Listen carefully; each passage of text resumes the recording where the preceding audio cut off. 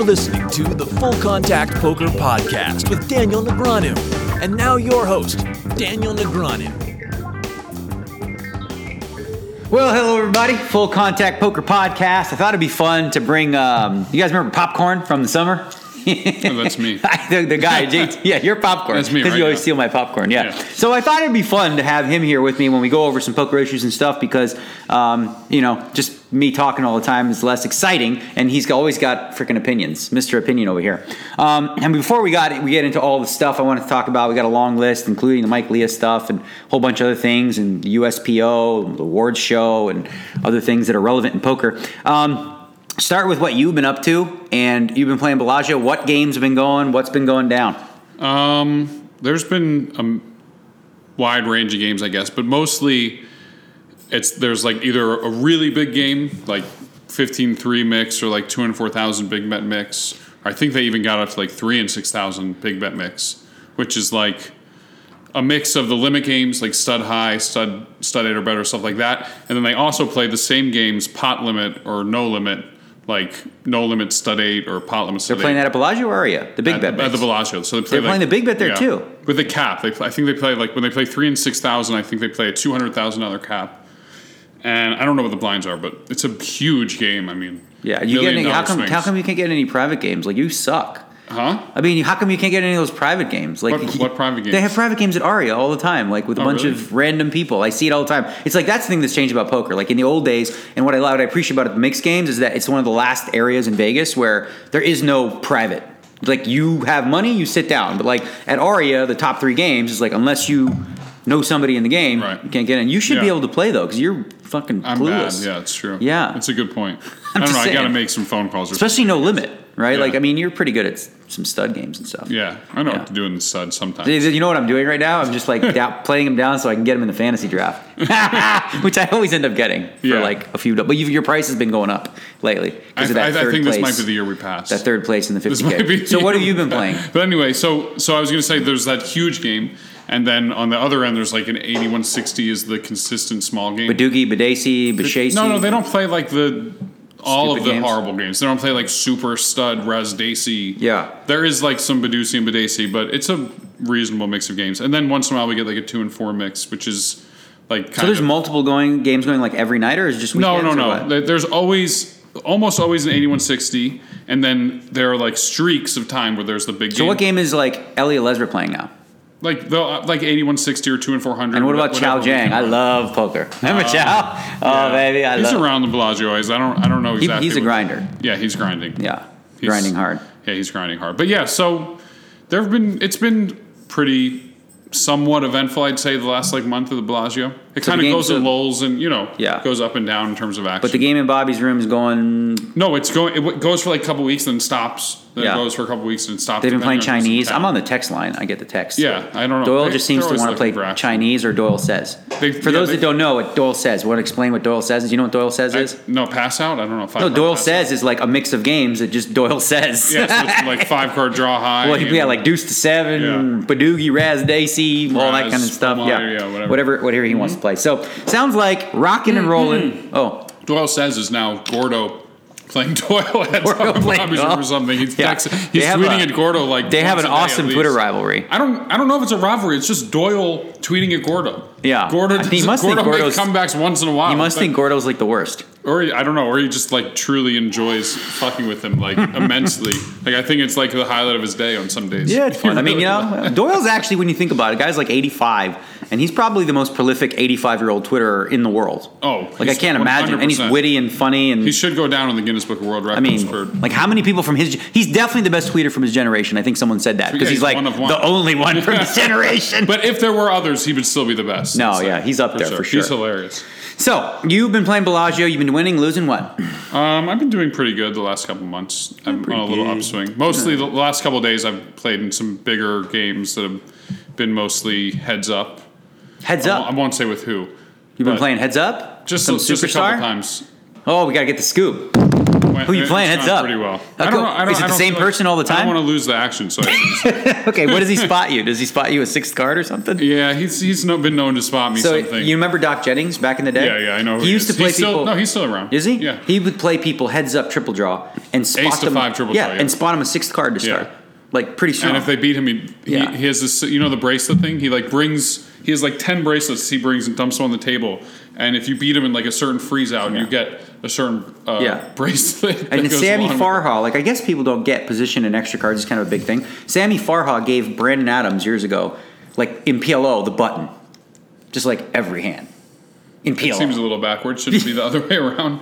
What? Like Brandon? I don't know. Like I guess back then Sammy was the PLO wizard because he didn't fold on the flop where everyone else folded way too much. That makes sense. So anyway, a lot of things I want to talk about. One of the things was obviously from the U.S. Poker Open.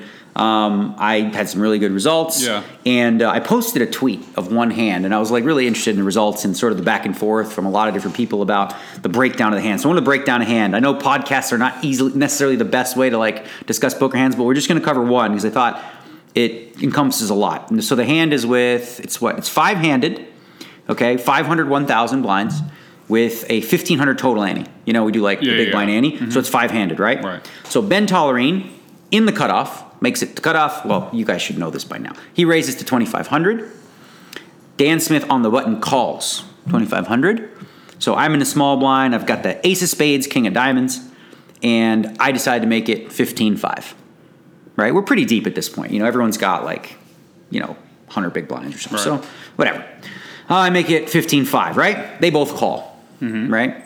I probably would prefer just one of them call, but it's not like the end of the world. Yeah, I'm still like I'm in good shape. I mean, they have pairs or whatever, but so now the flop comes king of hearts, queen of clubs, deuce of hearts, right? So I've got ace king.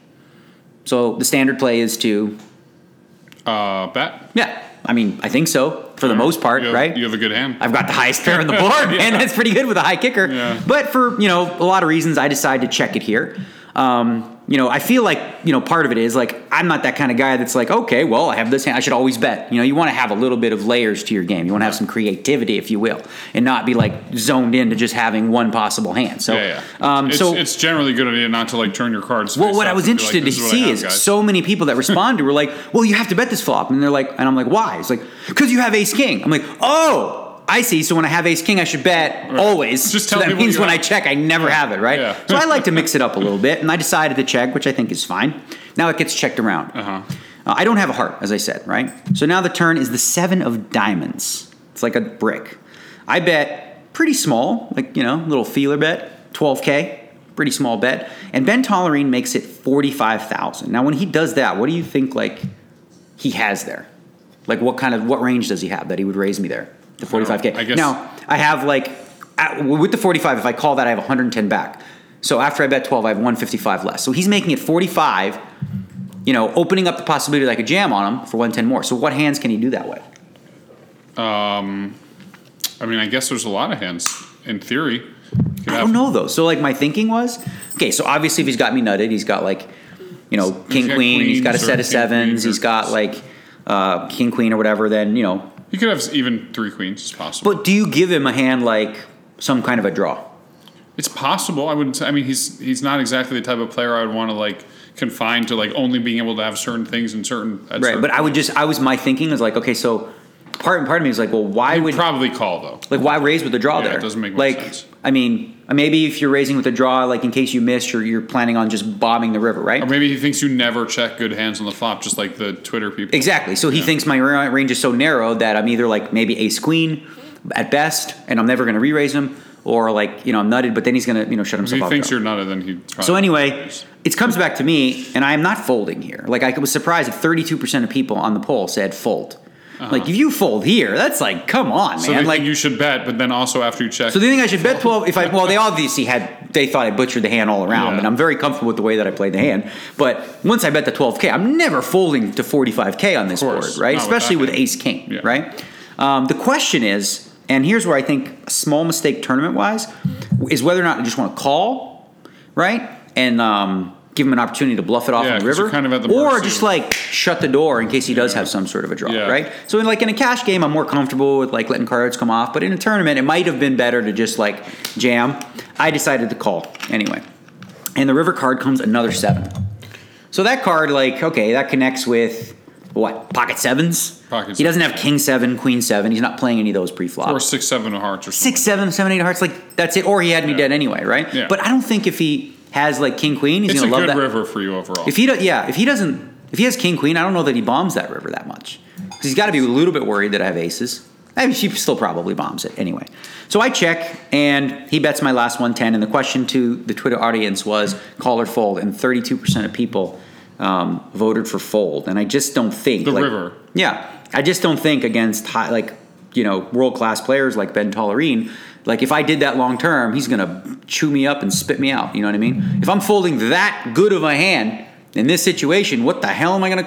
Then he can do it with anything. Because like, what am I gonna call it? Just 3 kings and just 3 queens? Like I have to call there. Yeah. So like, and plus it was a rebuy. Not that had anything to do with it, because Salzburg, salty or whatever. He's like, did it affect your decision because it was like a reentry? I'm like, not really. I mean, Maybe a tiny. maybe a little, but like seriously, what? Yeah. Even if You're it not wasn't. there to dump off your Yeah, it chips. seems kind of stupid. So overall, the thing that was interesting to me, most like pressing, was the flop play where everyone was like so convinced that I had to bet like 100% of the time with ace king, and I just find that is not the way that I like to play poker. I've been learning, I've been doing some new things, and I've always been a guy who likes to mix it up. Especially when you're playing with like the high roller fields of people that You play the same guys all the consistently. time. Yeah, Right. You're playing with them at every single tournament Yeah. that you play. You're always going to be with. I at was least still someone that you surprised. Like, played so with. anyway, the hand showed up. Ben showed up with 6, 7 of hearts. Yeah. I was a little surprised to see that hand, but he mentioned out loud, he said that he thought I had ace queen. Like he said, I thought you had ace queen, which I guess his plan was to raise turn and bomb river anyway. So in a sense, I really like the way I played the hand, because if he misses the river, I think I'm going to get that extra 110 and whatnot. So anyway, the USPO was the US Poker Open. For those of you that watched it, it was on Poker Go daily, basically. It was pretty good coverage. Like I think they've done a really good job with the Yeah, coverage. they're doing a phenomenal job for sure. So it was kind of like a runaway Stephen Chidwick show, and I don't know that I've ever seen anything like this in 20 years of poker. One of the nicest guys in the game. For the last year and a half, he asked me like, who's the unluckiest player in the high rollers? Definitely Stevie Chidwick. Oh, really? Not anymore. I mean, No, not definitely anymore. not anymore. It was uncanny. Every time he was all in any situation with like 2 outs with the river, it was just pure.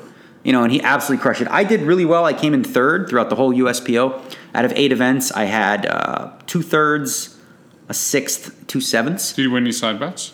I did. I won the fantasy draft too, because we did a 50K yeah, I fantasy saw draft. that. Here's what pick the people didn't see. I always take Jake Schindler because I think he's really good, and I'm like, what the hell? So let's take Jakey. There was the only German that showed up was Rainer Kemping. The rest stayed home. And then with my last pick, people were like, who's Keith Tilson?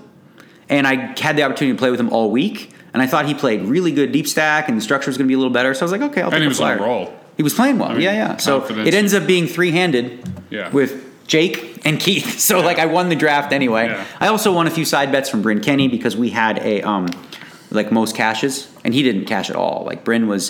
So that's the thing about Bryn Kenny, right? He's a great player, and when he's zoning, he's feeling good. But he's very different than a lot of the other players. He plays like, I guess he's like a field player kind of guy. And when he's not feeling it right or He's cards not definitely rolling, not doing the same thing every time. And every oh spot, no, that's no, for he sure. was he's tough to play against for sure. So I beat him in that bet.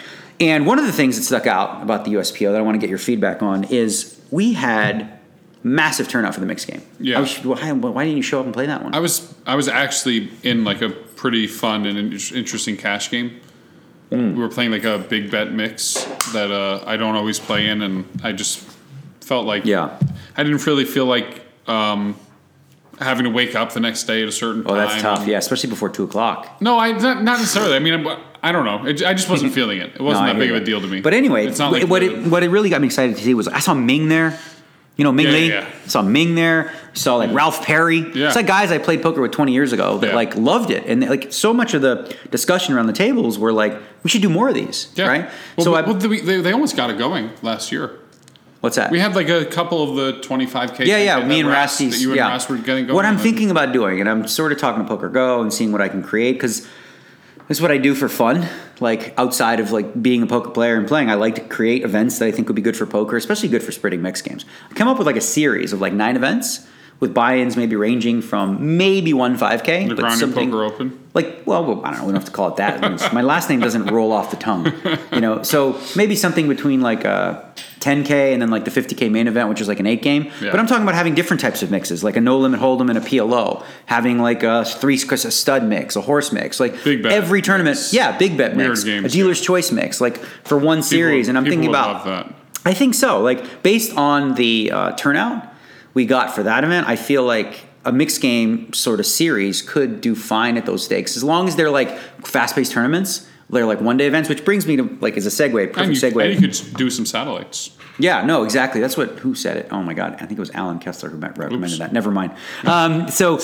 Which is a good segue into the 50K. So there's a couple mistakes I think with the 50K. Like every tournament during the 25Ks, we were getting 50 players approximately, 65 for like the 10Ks, and for the 50K. The number ended up being 33, which was way under what we expected. And I think there was 2 mistakes. One, they started at noon rather than 2, which shouldn't be a big deal because the structure was really, really good, except for the fact that the people that showed up at noon, there was only 7 people. And those 7 people were all like killers. Right. So like I saw some of the guys that had played all week. I saw new faces all week that just didn't they showed up, they didn't play. Because like typically those tournaments, what's great about them is the way Carry Cat sets it up is you show up on time, you pay no rake, right? So like everyone shows up right away. Right. Like it doesn't start with like 5 superstars and then nobody joins. It's like everyone kind of shows up at the same time. So one of the reasons I think, that's one of the reasons I think the tournament might have been down. But the other one, which I want to get your feedback on, is like, and I don't know this for a fact, but I think a lot of the business guys were turned off by it being a 3-day event. Oh yeah. I don't know. That's not really my world. Like the high roller type things. I'm not really well versed in like what the business been like, what they don't like and stuff. But I mean, it seemed of course it does make sense. That was one of the big differences because these guys play. Like, so the thing is, the 25Ks, there's re-entry, so they often end up being a 50K anyway, right? Because the structures are pretty quick. So it's kind of like a 50K. So to see like none of them play the 50K, the only key difference really was the fact that it was scheduled as a 3-day event. It does seem like most of the high rollers, like in Europe and stuff, are 1-day, 2-day events. Well, I think the lesson there too is when you look at some of the WPTs and you look at some of these longer terms, they're like 5 to 7 day events, right? How many guys who are like businessmen are going to go like take a full 8 days out of their schedule to play 10K or something like that? True. That's part of why these high rollers were created in the first place. Right. Because a lot of these like business people or whatever, they didn't want to play a 7-day tournament, but they still have a lot of money and they want to play a small tournament. And it also might have just been like some randomness, just being like the date on being at a certain time, and people had already been there all week playing. But that was the thing. It was like it was on a Friday and went through the weekend, so you would think that would be like the best timing for it. So anyway, a lot of lessons there, but I think maybe, and I don't think it needed to be a 3-day event. Like you can manipulate the structure so that the early play is a little faster and you still get enough play, at the final table. It seemed like a pretty big success overall, though. The series as a for whole. Sure. Yeah, Chidwick won the trophy. Here's the thing people don't know in poker, or people don't think. People who shit on all these kind of stuff because they're not in this world. Is like everyone was like actually wanted to win that trophy. Yeah. Like Chidwick cared, he was like, I got to get in the next one. Like everyone there, they care about these types of things, right? They cared about the Poker Masters, even though it was just a purple jacket that nobody's ever going to wear, right? These types of things is how we start to create the possibility that we create a major tour, right? It starts from somewhere. There's no added money or anything like that, but the bragging rights are there. You wouldn't believe, and I'm not going to mention names, how many of the guys in the GPI, like top 30, are playing for peanuts, like very small percentage because of the love of the game and the pride. They have the opportunity to make some people money. So they're like, listen, I'll play for 5%. And they're going to play in these high rollers, and then you go see them playing, 2-5, no limit hold'em. I have no problem with that, really. I mean, these are guys that, have the faith of some backers. And what it shows me is like I think the perception people have is like nobody cares about this stuff.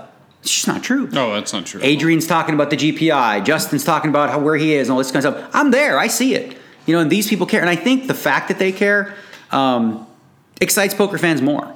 It's not like people just like not caring and just like being whatever. I'm just here for the money. I'm like, oh, you're so cool. You only care about the money. Good for you. I like trophies. Okay. I mean, it's not all that different than like you said, the major professional sports like the NBA, NHL. Those guys, I mean, granted, they do get financially compensated when they win the Stanley Cup or win the championship, but not much compared to their they're salary. Already exactly. Like they're already making so much money. It's not like winning the cup or like for Federer and Nadal when they're heads up, which I'm going to get to an example of them in a minute. When they're heads up, it's not like they're like, well, I've already, like they don't, it's not like the extra money that they really care about. It's they want to win Wimbledon. They want to win the U.S. Open, or whatever the case may be. The money along with it is nice. But same in poker. If you win the U.S. Poker Open trophy, you're going to make a lot of money.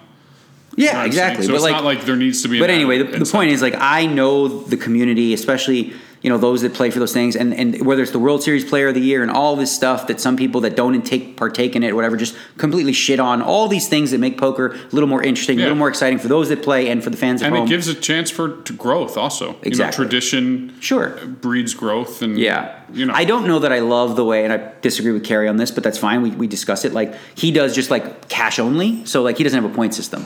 Which, for the Poker Masters, Stefan Sondheimer had like third, fourth. If he didn't cash in the main, he wouldn't have won to a guy who just won the main. Yeah. So that's kind of silly. That is silly. Chidwick ended up locking it up before the main, but that's because he just destroyed it. Yeah. Like 2 wins, 2/3. Like, you can't. Yeah, like if they did it at the World Series, the main event winner would be Player of the Year every single year. Right. It's like, what's the point? If you just did most money, you're like, okay, well, it's kind of stupid. Yeah. Like, what, is guy's going to win 30 bracelets to come second? Yeah.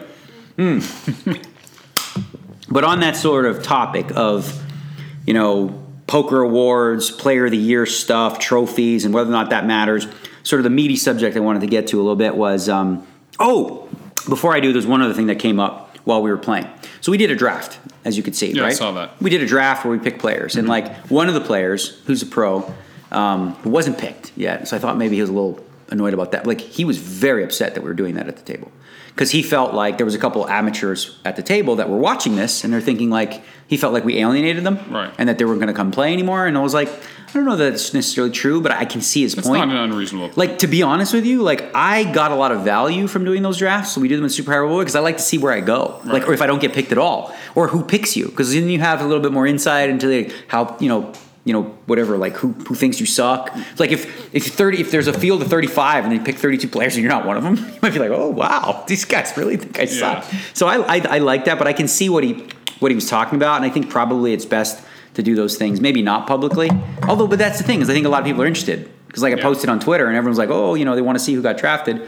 But it can either hurt feelings or wake people up too, right? So if like you got a pro who thinks he's one of the better players, and you sees all the other guys don't agree, like it's true, but at the same time it can work both ways. First of all, the amateurs aren't necessarily going to get picked because you don't know if they're playing. It's not like they're consistent, people that are. I don't mean the amateurs as much. I'm talking about the mediocre pros. And second of all, the mediocre pros, they can look at either way. They can either be like, oh, maybe I shouldn't be playing. Unlikely. They're not getting any new information from the draft, or they can use it as motivation to want to battle even more. So it's not necessarily going to work the way that guy. That's kind of a pessimistic way of looking at it. I don't know. Either way, though, those guys are smart enough to know that they're not known as the best players. Exactly. I didn't feel like the amateurs that were at the table were shocked. Like that they didn't get chosen. You know what I mean? It's like patronizing, isn't it? A little bit. These guys put up $25,000 playing a tournament. We don't assume these people are lack intelligence. They're smart people. Yeah, they're not they can handle themselves. They're shocked by it. They know they're up against it when they're sitting down in one of these big high rollers. They're also probably not babies. Right. I don't think it's that relevant. Yeah, me neither. But anyway, moving on to the main topic, or one of the main topics I wanted to cover. So the big news in poker of late was Mike Leah, right? So you know the story here? Yeah. So the cliff notes on this story, Mike Leah has destroyed that Niagara Falls tournament. He's won 4 out of the last 5 years. He was, super. Everyone's congratulating him, excited. And then someone looked at the hand history, and it was an obvious chip dump. Yeah. Where he made it $7 million. He went all in for $1.7 million. He's raise you $40K more. He's like, nope, you got to fold when you're beat. And they were joking about it, very open about the fact. They weren't trying to hide anything. No, there was no shady sort of hiding it. Yeah. And so before I go too further on this, I want to first of all say that I don't think Mike Leah broke any rules. I don't think he did anything unethical. I do think it kind of sucks though, right? It does suck a little bit. I would ask Mike, for example, let's say it was the last event of the year and he was leading the Player of the Year for the WPT, right? And you were at the final table and you needed to win to pass him. Right. And you just made a deal for everybody that you got to win. Right. I'm sure, how do you feel about that, right? What you did is essentially no different in that you just are doing it because you think maybe winning WPT Player of the Year gives you some sort of sponsorship opportunities, or you just want the trophy, you can afford it, but you can have a direct effect on someone else's chance to win. And so that brought up a lot of discussion in the poker community about sort of like whether it was right or wrong. Well, I think that's on the WPT that if they to fix their system if they're letting that happen. Well, the WPT did for a while, for about a 4-year period. They had a no chop rule.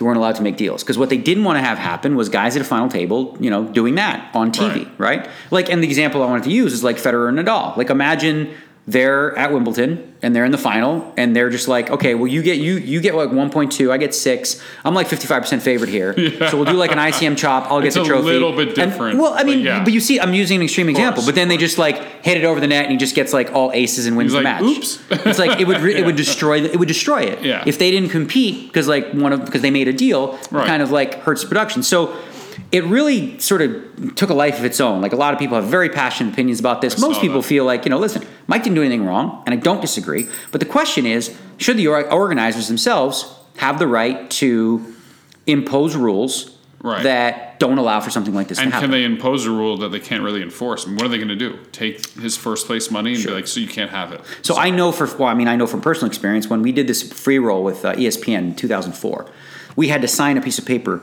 that said no deals. And because it was a free roll. It was like a $2 million free roll. We had no deals. And if you got caught making a deal, you'd have to pay $5 million. Right. So it's bad for TV. They're spending a lot of money. So it ended up being three-handed with Andy Duke, Phil Hellmuth, and Howard Lederer. And apparently they weren't afraid of the $5 million lawsuit because they absolutely made a deal. She went on TV later and lied about it. Shocker. So...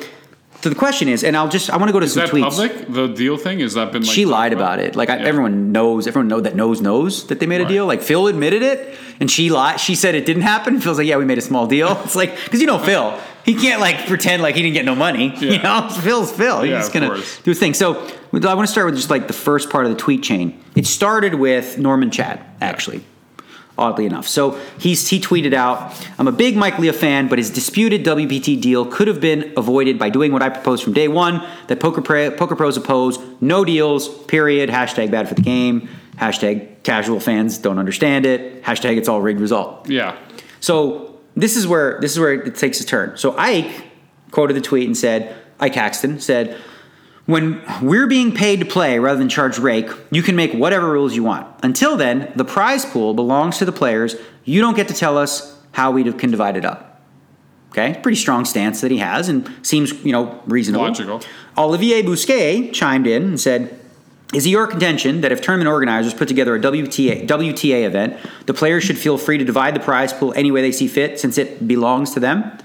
And it goes on, and they get kind of heated. And I chime in because this is what I do. Yeah, for fun. And because I have a different take. I said, so organizers provide the schedules, the structures, the payouts, the dealers, the chips, the venue, the floor staff, the rake pricing. So I would imagine that they have every right to set rules they see fit. And if the players don't like them, they can choose not to play. Seems the way markets work. Like, what am I missing here? Yeah, I don't know. Right? Like, so then it got into the ethical questions of like, okay, so if they have that right, if the WPT has the right to say no deals, right, and you do make a deal, Olivia, is that cheating? And also, how would they enforce Well, but is that cheating? Is it cheating? No. Let's say you get heads up. It says in the rules, you can't make a deal, and you get heads up with a guy and you make a deal. I actually saw Bonomo make a tweet that I agreed with, that there's a difference between breaking the rules and cheating. Sure. I think it's very clear that's true. And also Christopher Kruk chimed in by saying that, like, heads up, there's no possibility for collusion because they're heads up by definition, right? But that's not entirely true. Not entirely true because there's a second tournament going on, which is the Player of the Year. Not only that, forget about even take the Player of the Year thing aside. Let's say we're three-handed. Let's say me and you are three-handed with some other guy, right? Now, let's say he's a decent player, right? Now, we know he doesn't chop. He won't chop. You and me know that we'll chop, but like give each other a fair ICM chop. So we could be incentivized a little bit to soft play, whether or not we are doing it consciously. Yeah, just to be like, let's make sure we get him out so that way we can lock up a certain amount of money. Let's say you have a good amount of chips. You might just want to protect that ICM value and not worry about like having to play it out and maybe losing it all. That can work to that other guy's advantage. It could. But like here's my only concern with it. And Justin made some very good points about it, but my concern is this guy doesn't know that. Right.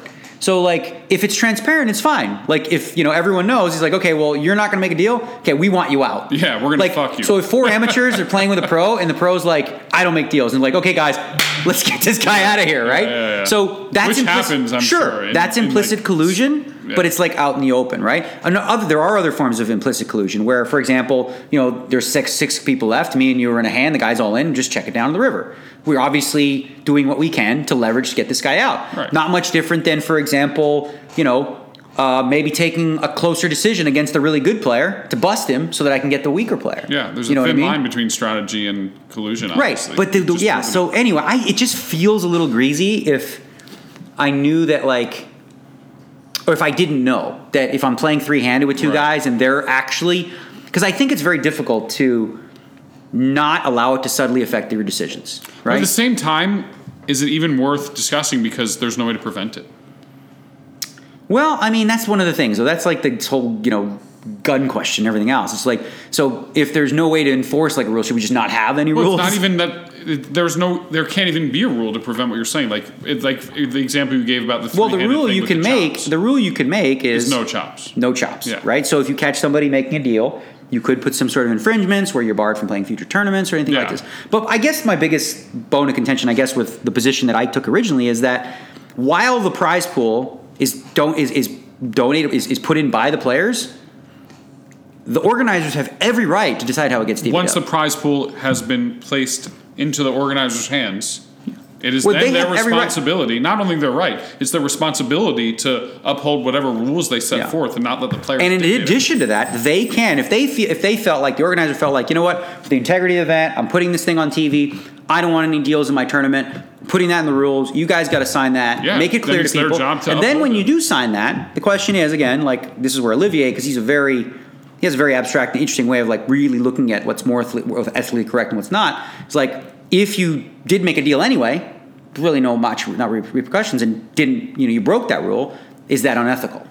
Right, and that is the closer debate. Right, I break rules. I don't drive the speed limit. Right, Marissa? No. It's unbelievable, though.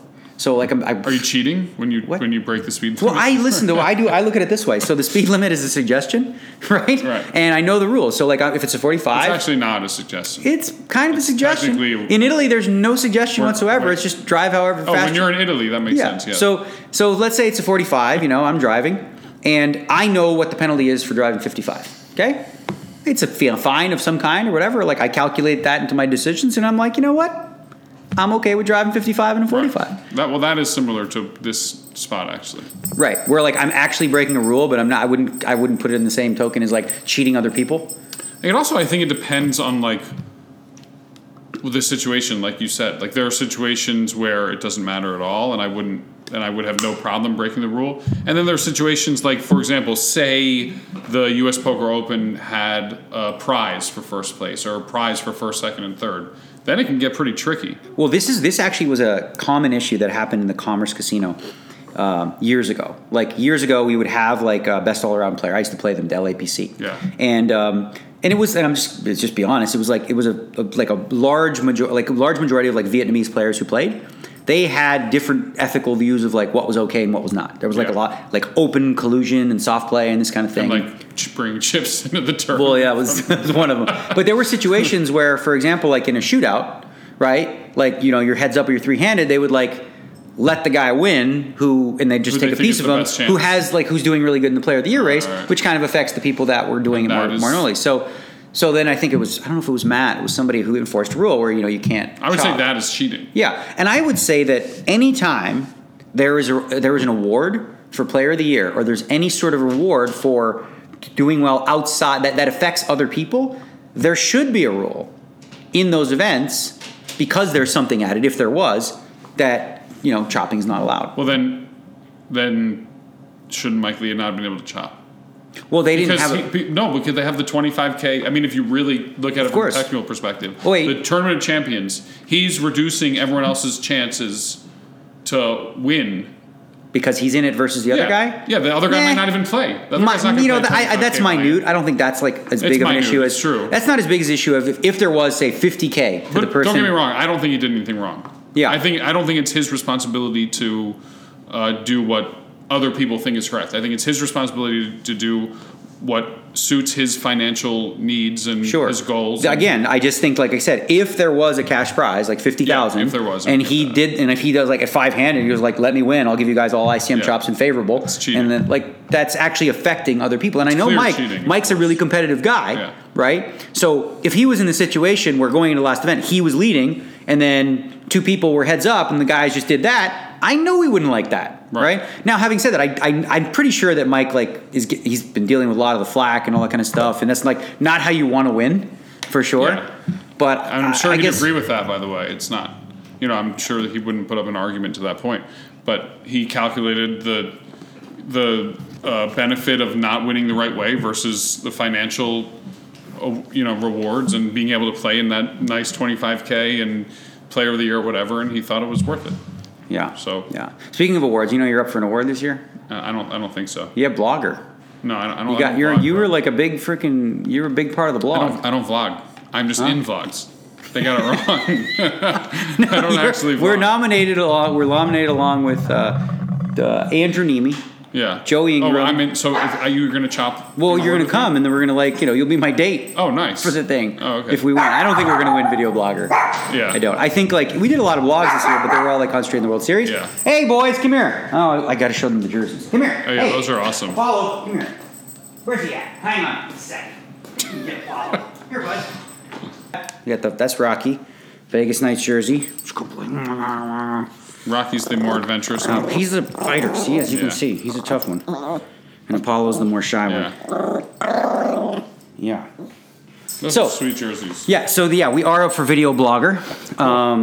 Who else is up? We gotta check this out for a second. There's a whole bunch of awards. I know that, as I said, Doug Polk is also up for Blogger of the Year. Uh-huh. It's a poker blog versus the crypto blog that Right. he used to do. Let's see here. Where am I going? What am I looking for? American Poker Awards, right? Okay, hang on a second here. Let me find it. See who's up for what. Because a lot of these awards I don't even I wouldn't even know who to vote for. 2018. How many are you up for? Oh shit! I went on YouTube. What am I up for influencer? So that's another thing that came up with the whole influencer thing. Because I was trying to have a better understanding of what they mean by influencer. Because I understand influencer to be from a social media perspective, it's a popularity thing, right? Right. But then also an influencer, somebody who's influences the community and can do things like that. So because I looked at the list and it's Carrie Katz. Is he up for it? Because he Carrie, should win. yeah, I think he should Yeah. win too. Carrie Katz, Matt Savage, myself, and Doug Polk. Clearly Carrie. So that's why I was okay, so the list, I get Doug Polk for the popularity thing because he's got a big following, but as far as the influencer thing, that part I was he doesn't look like an influencer the same way Carrie Katz. Carrie's changed poker. Yeah, or Matt immensely. Savage. Without Carrie, there's no Poker Go. There's no Poker After Dark. There's no U.S. Poker Open. I mean, it's not even close. Right, so I was asking questions about it, and of course he did a video. Without Matt Savage, the WPT would still happen. Yeah, well, Carrie's actually been very, very innovative too. And, in yeah, creating new Big things Line that could, Andy because theoretically, before Carrie Katz got involved in poker, there was kind of a little bit of a lull, in programming, especially in America or whatever. And he's come up with a subscription model. I know a lot of people are oh, it's supposed to be a cable network. I'm well, it's not that easy. Yeah. The poker is not exactly all that. And not to mention, he's not making money off of all this yet. I mean, it's possible in the future he would. Not really, no. He's firing. He loves poker. What am I looking for? Awards. He should. Right. He is very, very clear. Sorry, no offense, but he should definitely win. No, I mean I get it. So again, that's what I said. If it is influencer in the term of who's got the biggest following, right? Then I get who's changing. But that can't be the only definition. So I guess it's just kind of a mishmash because if you think about influencer on the bigger picture from popularity, then Kevin Hart and Usain Bolt would get the award for all the ads that we did with them, which he has a reach bigger than everyone in poker combined. Right. So anyway, I was just I put that out. No matter how you slice it, you shouldn't win, is what you're saying. Well, I don't know. I think there's a way that I could because not that I'm going to put my resume out, but let's be real here. So I do work with Poker Go and Poker Central. I help Carrie with some schedules and some stuff like that. I do the Poker Star stuff. Now it's going to sound. I'm going to sound like the. I do sit on the board of the St. Jude's charity event. I'm also involved with the Folded Flag charity, which we're going to have an event right before or right after the award show. And also the World Series of Poker, which I don't get paid for, Joey. Can you believe that? Joey said that I only do things in poker where I get paid, which I was like... What? He was on a rant on Twitter. You're getting paid for this? So much. Oh, my God. This huge. Look. Yeah. Anyway. Oh, I didn't notice that. But That's a cool no, shirt. so the World Series of Poker, I work with them. Did someone pay you to wear that? It is a nice shirt, though, right? It makes my arms look Yeah. good. That's why I did it. So I do stuff with the World Series of Poker. I have a good relationship with Jack. Also, Adam Pliska at the World Poker Tour. Yeah. I love the game. Like, I love the nerdy award shows, the Player of the Year systems. Like, it's a community that I've always been a part of. Like, rule changes, like the big blind ante, all that kind of stuff. Like, I stick my nose in a lot of different things to, throw my 2 cents in there. And I like to have an influence because I don't know that there's a lot of people that care more about that sort of thing. No, of course.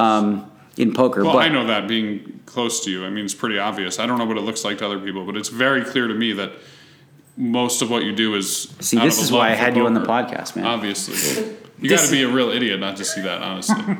It's very clear. You got enough money. I mean, if you wanted to, you could just sit back and do nothing. You just In stake reality. you. Yeah, Print. print all Print. the money. We had a bigger house, a few more Ferraris in the driveway. Teslas, man. Yeah. We're conscious over here. Yeah, All right, let's look at some of the awards because I don't have a little. See if you have a take on these. So up for Poker Journalist of the Year: Drew Amato, Lance Bradley, B.J. Nemeth, Steve Ruddock, and Jessica Wallman. Anyone stick out there? I mean, they all obviously. I did a thing. Lance reached out to me to do a little thing with him, so I got to go with him. I think Lance is pretty consistent. Like Lance he has put seems up to be- really consistent work and like. And he wore that shirt for a year. He did wear the he shirt should for get a an year. award for that. Steve Ruddock does some things too. Obviously, he wrote a piece about my whole rake conversation, right? Where he basically, explained that it's been completely mischaracterized. I wrote a blog about it, by the way. If you want to check it out on fullcontactpoker.com, it's like my thoughts on rake, where I explain what I said is completely logical, practical. It's like I'm not pro rake. That is absurd. Like anyone saying that or trying to say that because I said one phrase. My favorite part of one of the videos that he recently did was he said this. He said, "Actions speak louder than words," and then went on to go talk about a bunch of words that I said. Not a single action that I took Right. to increase rake in any way, shape, or form. Right? Obviously, you have no say in the actual. Well, no, I do. I mean, I always throw my 2 cents in, but obviously it's not my company, and I don't have say. What I was trying to explain, which I explained in the video, which is obvious, and also Steve Ruddock, I'm glad he's the first one up. He wrote a piece explaining that I was actually what I said was logical and just right. Right. The idea is if you had a random dude, right? Let's say your cousin, he wants to go play poker, and he's got $1,000 to play, and he's got 2 choices, right? Both are bad. But he wants to gamble and have some fun and maybe win, right?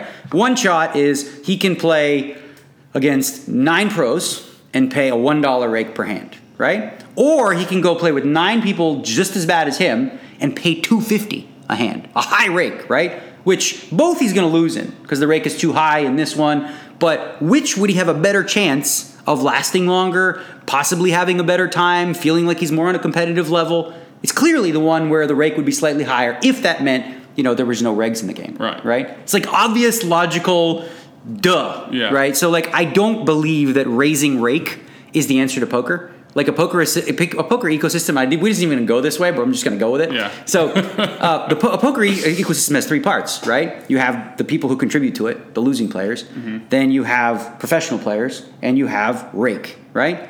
2 of those 3 are bad for the ecosystem. Right. Not 1. Right. 2 of those 3, right? So the rake takes money out. That's pros bad. Are worse for the. But the pros take out Yeah, more of money than the course. rake, right? Yeah. So the guys who are winning, having said that, that is poker. Poker's always been a game where it should be a situation where if you play well enough, you should be able to win. But also, having said that, PokerStars are not in business to make the pros money. I mean, that's just doesn't make any sense. That makes much less sense than anything else anyone said. PokerStars' responsibility is not to make, or any poker site, not just PokerStars, any poker operator, poker site in general, their responsibility is to themselves to have healthy games and make themselves money. They're not. Well, for me, I would my thought process on that is the number one, the most important part of that ecosystem that you have to cater to is the contributors. Because if they don't bring money in for pros to win and for rake to come out, they can't pay their bills. The pros wouldn't even have a game to play. Because without this group of the ecosystem, the 3 parts, this one doesn't play, there was no rake happening. So the game just goes kaput. A game with 9 pros and no contributor doesn't exist. So the most valuable, the VIPs in the ecosystem are the ones who, unfortunately for them, lose. Fortunately for pros and companies who run poker sites, anyway. So on to next topic. But what were we just? How did we get into that from the media? Oh yeah, because Steve Ruddock, he wrote the piece about how like what I said is completely logical. Yeah. Duh. All right, so Industry Person of the Year nominees. We got Tony Burns, Sean McCormick, Adam Pliska, Matt Savage. I don't know. It seems like Sean should win, I guess. Tony Burns is the guy. Made the most progress. Tony Burns is the guy in Florida. Yeah. Who, I don't go there enough. I've been there once. I've been there once too. I had a good time. He gets a lot of like positive feedback from a lot of people. I've never heard anything but good things. But hard to vote for a guy that I don't really know like firsthand what he does and stuff. Pliska's been president of WPT. Does a fantastic job looking to grow there. Matt Savage always there to like work, doing his thing. And then McCormick, like as you said, on this list, he's probably like the most up and coming. Well, yeah, because it's creating like he's part of creating like a new platform for poker. And he really loves poker. He's great. For sure. He's great to anyone that's playing in his room. He's a super nice guy. He's always nice. The people that play at Aria love it. Yeah, and that's a big part of it because him and Paul and the whole staff, like even honestly during the U.S. Poker Open, they did a great job. And this is a hard group to work with sometimes because sometimes running a tournament with 200 people is actually easier than running one with like 22. It's less personal. Well, not only that, like with re-entries and all this kind of stuff, like balancing and all this it can be chaotic. But they handled it very well. I've played very few of like the high roller tournaments. I've literally played like 2, and both times, like the last time I played, someone wanted to register a little bit past when late registration was over. It was a big tournament. They got a huge turnout, and they just went around like, does anyone care? And they were all just like, no, and they let them do it. They're there for the players. They're not there to like have an ego or do what they want to do. They're there to. That's the way it should be. They're there to make it a good experience for all players and make it fair. Like ultimately, and I've always said that. I've said that both to PokerStars, to various different groups that I speak with, is like ultimately a small group of people like that. If they want the tournament this way, let it be this way. Of course. Which I got into a beef. I don't know if I talked about this in the last podcast. I might have, but with like Matt Savage and Steve Badger and all these guys about Big Blind Ante. Mm-hmm. So the Big Blind Ante, the way that it works, the way we do it is, like if a guy gets short, let's say he owes 8K Big Blind, 8K Ante. So basically he would pay what he has for the big blind first, so then he can get action on that. Yeah. Otherwise, he can only break even on the hand. So he could win a pot with like against 6 people, and best case scenario is like he just gets his chips back. Right. Because he's like didn't have. So if he has 10K, it's an 8K big blind, 2K ante. Yeah. And it's a little more player friendly. It's what the players prefer. It's what they like. But of course, like these guys want to just reinvent the wheel. It doesn't technically make sense. No, I understand. Like, so maybe theoretically, like, okay, I get Steve Badger's points that, like, well, poker's always been antes first and then blinds. I'm like, that's true, but this is a new evolution of the way we do things, so we can adjust that as well. It's clearly much more player friendly. There's no precedent for this, so we can do it however we want to do it. Think about a recreational player coming in and winning, going all in. Being all in and winning the pot and getting back exactly what they started with. That's my thing. Is like they said, oh, this will cause a lot of problems the way we do it, and we've been doing it for a year and a half. Oh, that could cause a lot of problems. From who? Who's going to complain and go, wait a minute, that guy was all in for 8, now he's got 32. No one gives a shit. Everyone feels sorry for the short stack typically. Yeah. But the short stack who comes is, what do you mean? 1 chip, I win, 1 chip again? He'll be pissed. Yeah. Why did I do an accent for that? That was great. All the short stackers are usually Russians, I guess, or something. I don't know. That wasn't even Russian. What was it? Like, I don't know, man. It's just a mix of different things. All right, I got a pretty strong opinion on this one. The breakout player of the year, we got DJ Alexander, Mike Del Vecchio, William Allen Foxen, and Artur Papazian. What do you got? I don't know. Seems like a close race between Del Vecchio and Foxen, I guess. So I didn't really know much of Del Vecchio until actually funny because I played with him and Foxen at WPT 5 Diamond, and Del Vecchio was good.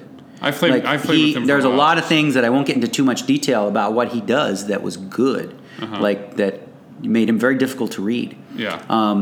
And Foxen has an amazing presence at the table. He's like a big guy. I played with him, and he's very, very intense. Yeah. Fights hard. They both made the final table. That one. Yeah. Pretty deep with that. DJ Alexander, I don't have any personal experience with. You? I don't know who that is. Okay, fair enough. Me neither. Artur Papazan. That's the guy who came second twice in the WPT, right? Yeah. So we're really bad at that. I just went with the 2 guys I know, right? So who would you go with, Del Vecchio or Foxen? I don't know. I think I'd have to go with Foxen. Yeah, because also Del Vecchio to me he's been around for me. I've been playing cash with him for a long time, so he's not necessarily. But cash players, like when they break into the tournament scene, they are seen as like new and whatnot. But no, I was. Seems like Foxen has actually come out of relatively nowhere to have extreme success. Yeah, so no, for sure. That's, He took on some coaching apparently, and Yeah. that helped him. It seems like. Okay, so tournament performance of the year: Scott Blumstein won the World Series main event. Darren Elias won Fallsview. Congrats! that's so random. No, Bryn Kenny won Monte Carlo, which is like obviously a cool event. And Bryn Kenny had a pretty banner And that's year. it, right? And pretty much. I would go with Scott. I mean, he won the main Well, there's a event. guy who won the one drop. The other one, Doug Polk. Who? He won the one drop. Oh, I missed that one. You missed that one. Okay. Oh, my bad. But I think it's pretty safe to say that the guy who wins the main event, it's like you play for 9 days. Hard to argue. It's hard I to don't know top how that, someone and it's else like can win. I don't even know why this is an award because it seems kind of silly. Like, how do you define performance? Like, And how do you beat the main event of the World Series of Poker? exactly, like it's the most epic tournament win of the Strange. year. Strange award. Like, I mean, maybe he's winning Grasping. Who won Super High Little Roller Bowl? bit. Oh, Christoph Vogelsang. Like, Yeah, why wasn't why- he on there? I don't know. I don't know because that should probably get some things because that's a really really tough field. That's I don't true. know. So here we go with mid-major circuit of the year nominees. Pass. I said I don't know the Mid-States Poker Tour. I don't. So this is where we're like slightly out of touch with poker, bro. We gotta get back to work. I'm going to go World Series of Poker Circuit. I've played the World Poker Circuit. They got Deep Stacks. They got Run Good Poker Series. I think they did a great job this year. Who did? How does one circuit do much better than the next on a yearly basis? I don't know. No, that would be one that's over my head. Okay, event of the year. Got some opinions on this one.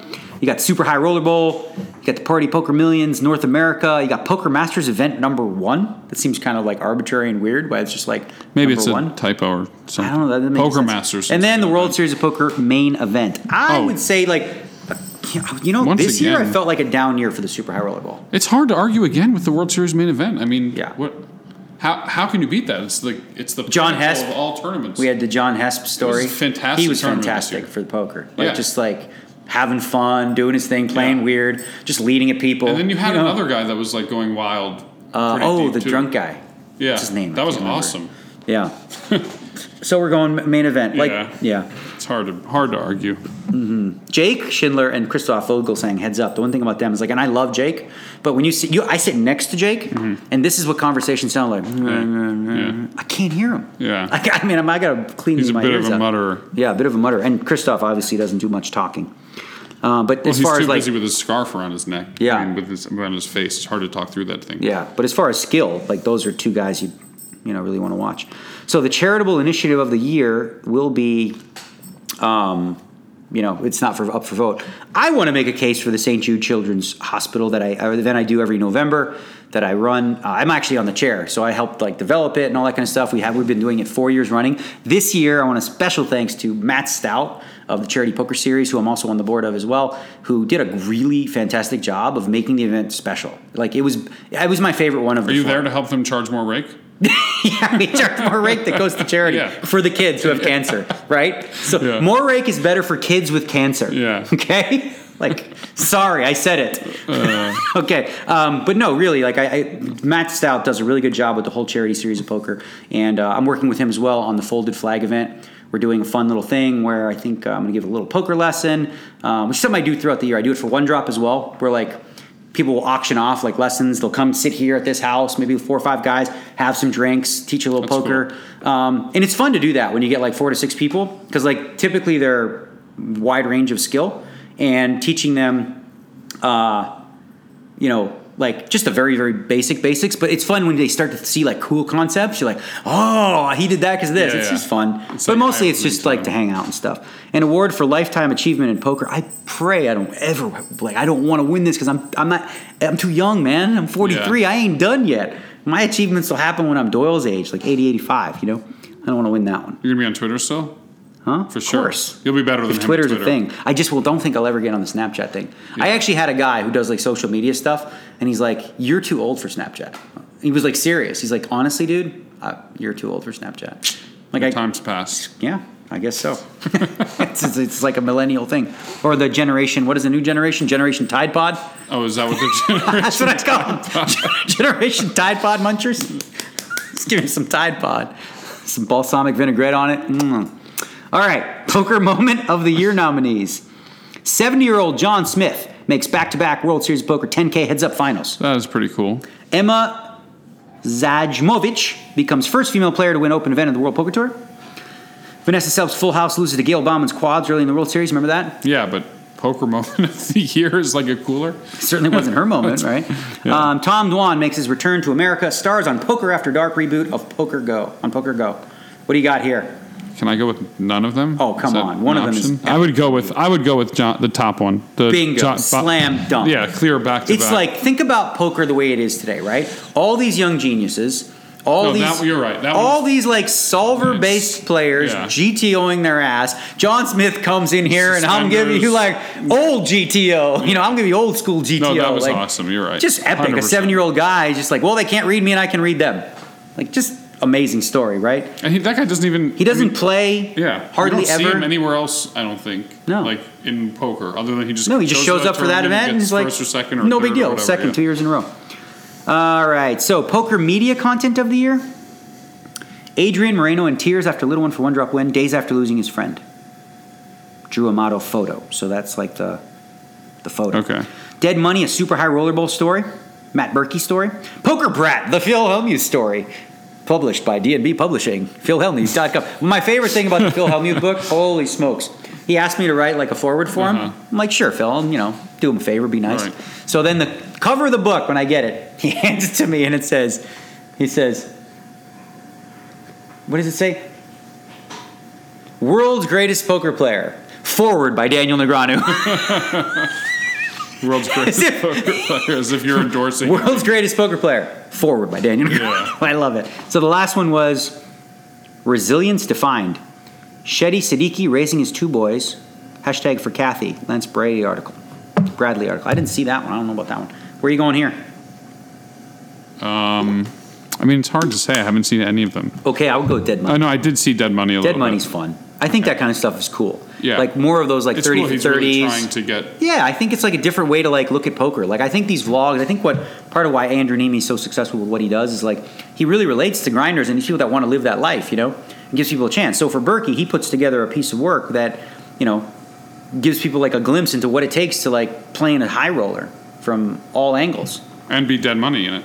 Well, yeah. I don't think he's Dead Money, but Well, that's what he all said. right, this is going to be a contested freaking category for sure. Poker Streamers of the Year nominee. Gotta confess. This is a good one. I know a lot of people. And before we go any further, this is an American Poker Awards. So the reason you won't hear Lex Veldus's name is he's not American. Otherwise, I think he would have crushed this year. Yeah. Maybe European. He's like the boss now. He's doing, 10, 12-hour days. He's got the highest numbers of anyone, I think. But we've got, for Americans, Jeff Gross, Bill Perkins, Jason Somerville, Jamie Staples, and Parker Talbot. So Jason Somerville wins this award basically every year, or has. Question is he just grandfathered in? Or are some new up-and-comers like gonna, make a case? Because he's cut back at streaming a lot. He's doing the Run It Up Reno, doing other things, programming-wise. But who do we like here? And Parker Talbot is going to be really upset with me because on Twitter, I put a bunch of names to a guy who's like, he wants to learn how to play poker. And I go, you should watch Twitch. And I gave out some names. And I didn't put Parker Talbot's name. And he's like, I was like, sorry, these are the ones that I knew. And I'm like, I know him. I know who he is. I follow him on Twitter, but like, I never like met him or not like that. But I knew all the other guys that and I don't watch anybody stream. Yeah. Like I don't got time for that. Yeah, no one's here. I ain't got time for that. Shit. I ain't got time for that. So who do we go with here? Perky is probably fun because he's like, Streamboat. Perky probably wouldn't be the one that you look for technical advice on because he's just blasting it out there on the I've Streamboat. actually watched Bill's stream and he's very fun. If you want an entertaining stream, Bill Perkins got to be up there. Yeah. Jeff Groves is a sidekick in that regard because he does a little bit of both. JG's like he's doing some. And he loves poker also. Oh yeah, high analysis. I think everyone on this list loves poker. Staples and like I said, Parker Talbot. A lot of he has a very good chance apparently because a lot of people, young, he really appeals to them. Like I said, man, sorry, I don't watch any of them, but I've seen clips here and there. Lex actually is the one that I like. Like his quick, I just love the way he says the word fuck. Oh, okay. It's funny to me. Yeah, just the way he says that one word. Right. It's just the best. And you like his sponsor. Oh, that's why. Yeah. Right, PokerStars.com. No, okay, so you give that award to Lex, basically. Give the award to Lex. Yeah. Poker Streamer of the Year. Yeah, Lex Veldus. All right. Poker Broadcaster of the Year. We know who's going to win this. Well, let's say the names. Yeah, okay, fine. Okay, Nick Schulman. This one. Yeah. Joseph Stapleton, Lon McCarron, Ali Najad. I like all 4 of these people. Yeah, me too. A lot. But it's got to be Nick. Okay, so why? Because he I think he's had the biggest impact. He's gotten the most buzz of any of these people by far. I mean, they all do a great job. They've all done a great job for, a long time. And Nick's, the one of these four that is new, that everyone is talking about, and literally everyone loves. I mean, So what's interesting about this list to me is you have two straight men, if you will, Ali Najad and Lon McCarron. Ali's also like a little bit of a jokester. You got Joseph Stapleton, who's more like comedy guy. He's the comedy guy, like the Norman Chad type. But Nick is the only poker pro. And he's also that actually is doing high-end analysis that's funny, but he does it in such a way that's better than any commentator I've ever seen in my life. Right? So he has the unique combination of being good at broadcasting, but understanding the game at a super high level and not nerding it up so much. Extremely cool. That people can't understand it. He's like the coolest guy in the world. He's cool. Yeah. I think it was, who was it that said this? Oh, Paul Volpe said he's got like a man crush on him. Yeah. I mean, I think it's okay for me to say that because he's the man. He's just cool. Yeah. Plays all the games. He's cool. He's gonna be a chess guy. He's nice to everyone. To everyone. Slick. Yeah, it's got to be Nick. I would be shocked if Nick doesn't win that. Yeah. And again, I like all. And it's actually tough because they all do such a great job. They're all uniquely different, but Nick is the only poker pro on there right. that can. He's the only one capable of doing what he does in this group. But we're actually, poker's pretty lucky. All four of those guys are so good at what I like they all do. of them. Yeah, like Lon is just smooth. I mean, he's been doing it forever. Ali is extremely smooth Yeah. too. He can do it night in and night out and never make a mistake. It's all right. It's impressive. So, video blogger of the year, as I mentioned before, Joey Ingram. I didn't know that he did a vlog. I thought that he hated vlogs, so I'm confused by this one because I remember Joey saying he hated doing vlogs. I don't know if that's a combination of just like YouTube videos and stuff like that that they're counting as a blog because I don't know that he's done a lot of it. I wouldn't consider myself a consistent blogger. We do during the World Series. We did 45 plus another. How many blogs do you think we did? 60 over the year. And I did some videos and stuff, but I definitely tapered off for the second part of the year because I got burnt out a little bit. It's exhausting. It's a lot of work for Christian. Poor Christian, man. Right. So Andrew Nemi would be the most consistent video blogger, and he's so great filmically. He was my inspiration for doing a vlog. Sounds like he's the winner, man. I would say so. He's my inspiration for doing them because I watched him and I'm like, wow, what am I watching this guy go play 5-10 for? And then listen to these poker hands and stuff like that. And he's not exciting. No, it's not like he's like, hey, how's it going? I'm Andrew Nemi. He just does such a great quality job with the vlogs that they flow. Really a lot of fun to watch. And then Doug, he did vlogs, I guess, right? I mean, I think that him and Joey possibly are a combination of YouTube. I really don't think he really did much vlogging. I don't know. I don't exactly. By default, the only time I get the only time I see his stuff is when people send me shit and say, "Did you see what he said about you now?" Right. I wouldn't think that he would win that one, but I would certainly think that I would give my vote to. Well, I thought ours were good though. Ours, I call them ours. I thought the quality of ours were very, very good. I didn't have anything to do with that, so I can say that. But the team of people that we had, they made daily vlogs for the whole 45 days. I think. Yeah. The only issue we had there, small, was I wanted them up by noon every day, and we were late a lot of times, 2-3 o'clock. But we got one up. Christian. It wasn't Christian's fault. Okay. It was, and this year, we're definitely going to work on that. I'm probably going to go if I do it, I'm going to do shorter ones, right? Because I don't want to do 17 minutes a day. We can get them done in 10, and maybe a little more poker content in there. Yeah, just give away all the secrets. No, I'm just kidding. Yeah. I got eyes on me right now that are don't do that. Not the secrets. There's people here. Shh, don't worry. I won't tell them all about GTO and BBO and CEO and all the tricks. Mum's the word. We're just going to go vague, Hey, I check here sometimes, I don't know. Who knows? I just feel like checking. I'm going to check one time. What is that accent? I don't know. Just, We're hey, really all over the place. What are you going to do? I'm going to check because sometimes I check. That's what's up. There's shit. Pissed at me now. Okay. They're literally all right. shaking their heads. All right. So we got Poker Podcast of the Year. We're not nominated, which is fine because literally we did what? You didn't do it. This is my first one. Yeah. But I've done I didn't do them regularly. Yeah. But so here we go. I listen to 3 out of 4 of these regularly. I never miss one because I listen to podcasts for a different reason. I like to actually stay up to date on what's happening in poker, and I have for 20 years. I read what's poker. Yeah, I do. So the Poker Central podcast, with Brett Hanks, Will O'Connor, and Remco Rimkema, who is the glue who keeps it all together. Mm-hmm. He also does Heads Up with Remco, which wasn't nominated apparently because he is considered European. So that one wasn't, but this one is because there's Americans. And that's a fun one. totally different takes often on that podcast. Like Will O.C. will say some things. I'm like, what in the world are you talking about? Who do you align with usually? Remco, Okay. like always. And then, Remco. Like he's my number one there. Will, sometimes I'm like, what? But then other times I'm like, yeah, you go, Will. He picked me in his draft this year. So I was like, he's your smart guy. guy. Yeah, very, very smart. Will O.C. Poker News Podcast. Now you've got Brett Harrington, Sarah Herring, and Matt Parvis occasionally drops in. I don't know if he's like the regular anymore. He was. And Sarah's fun. She tries to keep it light. She likes the drama. She likes to have the drama on there, which is fun. And Brent keeps up to date on poker and stuff like that. The next one you got is the Poker Life Podcast by Joey Ingram, which is a different form. It takes on a different form. It's more like his is more relaxed. They're longer, a couple hours where he's just like, hey, Poppy, shout out, Poppy. Like, I don't just shoot the shit kind of thing. It's like, it's not necessary. I don't know how to describe it. Hey, Puppy, hey, what's going on? Hey! He reminds me of Spicoli so bad from Fast Times at Ridgemont High. Jeff Spicoli? Yeah. Right on, dude. Yeah. I don't know. So that one is a different type of podcast. And then you got the 2+2 podcast. Terrence Chan, Ross Henry, Adam Schwartz, maybe my favorite. Okay. The first one that I listened to, because I have like a lot of podcasts that I listen to on hockey, political podcasts, poker podcasts, and I find myself drawn first and foremost to Terrence and Adam's podcast. Like right now, he's got the weight bet thing, and that's going on. You know about the weight bet thing? No. Bill Perkins gave him a free roll, $50K. He was like 230 pounds for like in 6 months. Who is this? Adam Schwartz. Okay. To get down to 150 pounds. Wow. In 6 months, I think it was, or whatever. And then he has to keep it off for like 2 month period and weigh in every week. Wow. So like you could follow his journey and the whole That's deal. cool. He's got Terrence Chan, who's like knows how to cut weight because he's like a UFC fighter and he can Right. do like, so he kind of helped him and gave him advice. But you got to do more than cut it. I mean, you got to keep it off, right? It's not. So you learn a lot about like diet and food too. Like he didn't have like no salt for the last 4 days, no water, no salt. Is Jamie Stables going to win his bet? They're close, right?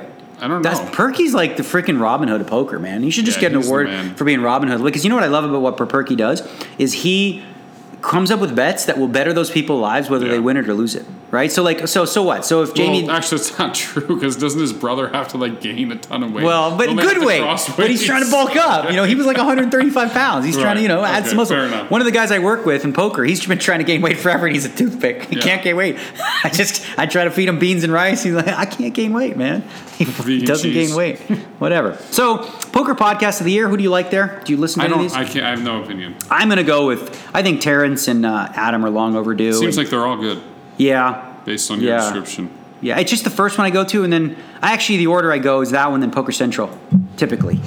So, I don't know. Just being honest. All right, Podcast Funds Legacy Award. All right, so here's the one we were talking about a little bit earlier, the biggest influencer in poker. And so it's Kerry Katz, Daniel Negreanu, Doug Polk, Matt Savage. And apparently me asking to define that was very, very rude because it meant like, that I was like slamming Doug Polk. That you were trying to like get an Slam, well, he thought so too, Yeah. clearly, because, whatever. I was trying to get an understanding of how these four names mesh together, right? Because, I can, as far as the following goes, 2 people have one, 2 people don't. As far as people being in the industry, 2 people are very well into the industry. One person spends time in the industry, the other one spends time shitting on the industry, like every aspect of it. So if it's just like influencer, totally makes sense. I could see him winning, Doug. But because he's got his hands in a lot of things, but if it's actually like influencing things in poker and having relationships with people in the game and sort of affecting change for the community, for player of the year systems, for things that he and hates, inspiring growth. I mean, seems like someone that influences the game. You'd want yeah, that. I could make an argument that he inspires growth because Doug? Really? Yeah, I would say so because he reaches because he gets some a new eyeballs audience on over it. That's YouTube. A fair. lot of people start to watch his content. But like overall, I would say like as far as I'm concerned, he's like a net negative because most of what he does or he spends far too much time looking to create drama by shitting on everybody else, whether it's Jason Mercier, whether it's Ben Tollerine, whether it's like most of the people that I really, really like in poker, including myself. Right. Well, I mean, I think almost everything he says doesn't truly believe in terms of poker stuff. He's just trying to get views, Right. which is actually a nice thing to say because you're saying that he's not actually that negative. The only problem with it, like, and if he would like be honest about that, what I guess Yeah. why would he? So, if what was I going to say about that? But like, yeah, but that's kind of shitty. You know what I Well, mean, to like it's his shit on job people also, just to I get. guess. But there's better ways to do it. Like, I don't know that it's all that effective necessarily at this point to use that as a strategy. He's already got a following. Like, he Yeah. can take it in many different ways. But from what I see, it's like he continues to spread the same kind of mischaracterization. What's worked, I guess. Like his bread and butter is just to like create drama and attack people and fight people. And I honestly think that like if you look at like the people in the poker media and other players, I think I really do believe that because he does attack so heavily on people that they're afraid to confront him. So they don't really hold him accountable. Well, he's built a fan base of people that enjoy that type of content. Right, but I'm saying like when he does make mischaracterizations and like blatant lies in certain situations, people don't necessarily call him out so quickly because they don't want to be attacked. It's true. People in the poker media, they don't make a lot of money. It's a bully type. Well, they don't make a lot of money, so they don't necessarily want to make an enemy out of him. Yeah. So they just kind of like stick out of it. So I typically, and you rarely ever hear me talk about this, is probably I wasn't even planning on doing so because I typically choose to ignore. But unless I defend myself in these cases, I'm not going to expect other people to do so as well, which allows them the opportunity to continue to mischaracterize anything that I say or do in the poker community. Like the whole like actions speak louder than words, and he didn't name one single action I've actually taken that has done anything to like embarrass the poker community. Like if anything, I've done more work in the last 20 years to try to like better the game.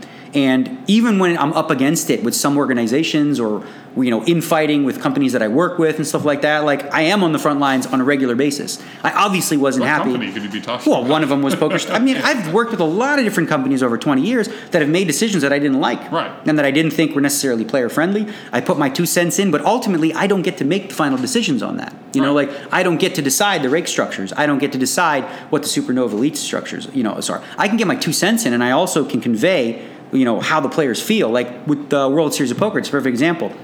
With Jack Effel, every time I hear people talking about World Series of Poker issues and stuff, I go directly to Jack, I go to Ty, and I tell them, like, this is how the players are feeling about this. They won't like this, they'll like this. I do this as well with Poker Go, Poker Central, and Poker Stars as well. And obviously I've had, over the last 10, how long have I been with Poker Stars? 12 years, I want to say. There's probably been about 5 decisions I really hated. One was like the worst. It was like probably the most difficult time for me in poker was when they made that decision to not honor the agreement on the second year of the Supernova Elites. No excuse for that, like no defending that, and I never would and I never will, and I've told them that flat out. I think it was a mistake, and I wish they wouldn't have done that. But you're not always going to agree with decisions a company makes. You have to look at the whole sum, and the fact that, this company is the one that bailed out the players after Black Friday. This is the company that when locked poker players were shut out and didn't get paid, like PokerStars stepped up. PokerStars is the only company, and I'll say the only company in the entire industry that is actually spending money on the industry to bring new players in. Okay? They're the only ones. There are other online operators right now. PokerStars obviously the biggest. And I don't blame the other operators one bit for the strategy that they're using. And it's very, very simple. Piggyback, right? So PokerStars spends money on ad campaigns with Kevin Hart, with Usain Bolt to try to bring in new players. The other companies, what they try to do is try to, like, once those players come in, offer them deals and give them opportunities to take those players. I think it's a good, smart strategy for them. And I think it's good for poker that they have options. And I'm actually ecstatic with the fact that PokerStars Live Events has competition. I think it's great for the players. And I want to see other companies up their game because then it forces PokerStars to up their game as well. You can get complacent in a monopoly type situation if you have no real competitors, right? Now they do. You see innovations like the No Limit, Players Championship. They're going to contribute $8 million to the prize pool, another $1 million on top for first. Try to really create, start off the year with a bang in January. So yeah, and rant. I will be at the awards show. I always have a great time at the show. It's a lot of fun, and it's one of the things that we talk about the hashtag good for poker, bad for poker, whatever. Clearly good for poker. Every industry does this. Yeah. Every industry, whether it's movies, whether it's music, sports, they have an event to celebrate the game, the people in the game, and what I think is super cool about this is you've got people in this that do a lot of great work for poker that don't necessarily get the recognition. The Drew Amatos, the BJ Nemeths, the people in the media and things like that, this is an opportunity for everybody to get a chance to shine. Like when you see the Grammys, the Oscars, you see the stars, but you also see the sound guys, the makeup guys, the makeup people. Everyone has an opportunity to celebrate the game of poker. And I don't plan on shitting on award shows. Clearly, they're arbitrary, and you have nomination panels. There's no negative about it, right? But even at people argue about the Oscars too. Yeah. Wow, that should have won. This should have won. But that's overall, a good thing. Yeah, it's how could that be a bad thing? So I don't see it. I'll be there. I'm always going to be there to support that. And for the rest of the week, I will be quite busy. We got the charity event for Folded Flag, which is really, really fun. Folded Flag is the foundation that Bill Foley, who is the owner of the Golden Knights, is like, that's his main charity. And they asked me to do an event in Los Angeles, which is weird. Yeah, it's like a Golden Knights event we're doing in LA on the 25th. More money, I guess, over there. I don't know. Well, there's a home and home. So I'm going to go to the LA game. Oh, they're playing in LA. They're playing in LA on the 26th, cool. and they're playing here on the 27th. Right. So it'll be a full week, including the awards show. You're going to make it to both games? Yeah. I don't miss no games because I got my surgery coming up. Got to get them all in. Surgery for me, March 1st. I got the ACL. How many surgery. hockey games are you going to miss? One. Oh, the Ottawa game, which who cares? Because Ottawa sucks. You can have my tickets, of course. You always get my tickets. I want to see Carlson. Yeah, he's kind of despondent right now. Oh, he is? Yeah, he's stuck in Ottawa. They suck. But so anyway, yeah. The thing about my knee is like I'm feeling good now. Like I'm front squat. You're supposed to be doing that? I guess you can't really hurt it anymore. Well, Richard Seymour, literally one of the nicest guys. If you talk about celebrities or athletes in poker, Richard Seymour blows my mind. Like he's one of the kindest, gentlest, coolest guys I've ever met in poker from there. And like I remember two moments where I don't know him that well, but like in January of last year in Bahamas, I lost my dog Mushu, and it was a very hard day. And he saw that I was upset, and he just sat and talked with me and like gave me like really good advice. Nice. And it was like it was an emotional day. I was crying, like I had my puppy for 17 years. But he was super nice about that. And then of course he saw me limping this year at the Bahamas, and he's like, "What's up with the limp?" And I told him what's got going on. And of course this is like all pro NFL guy, so he understands knee injuries, and he gave me some advice to strengthen my quads and my calves as much as possible before the surgery because that'll help with my recovery. And really, like you ask everybody in poker, I'll tell you, I think that they'll say Richard Seymour is like they're like just in love with the guy. It's too bad there's no award for nicest. And he did really well. Celebrity in poker. He should. He came like third or fourth in the 25K. Yeah, I want to say. Seems like he really likes enjoys the game. He's a competitor too. Yeah, he's a competitor. Mm-hmm. But this was my list of things that I do in poker. I think I hit them all. No, by accident. I was just like going to write a blog, and then I said, nah, screw it. Right. I got a friend of mine. You remember Ennis Williams? He did Choice Center. I coached him. I don't know. Black dude. You don't know. We worked out with him. You worked out with Ennis. I did? Oh, okay. Yeah, well, with maybe Tiffany once, at the Diamond. Yeah. So I'm doing a charity event for him also in May for the Diamond Foundation, which is like his alma mater and stuff like that. I did one for him last year. Didn't get a great turnout, so hopefully this year we can do a little more promotion and get that going. And so anyway, it's fun having you here. Thanks for having me. We should just do this all the time. Yeah, I'm shoot the in. Shit. For sure. Because if we do this anyway, we might as well just do this. Yeah, just put a mic in front of us. Same for the people. Yeah. Are you going to play poker tonight? No. I have to fly to Florida tomorrow for a funeral, unfortunately. I'm sorry to hear that. Way to end it on a downer. Yeah, no, I mean, it happens. Life goes on. Yeah. So no poker for me. I hear you.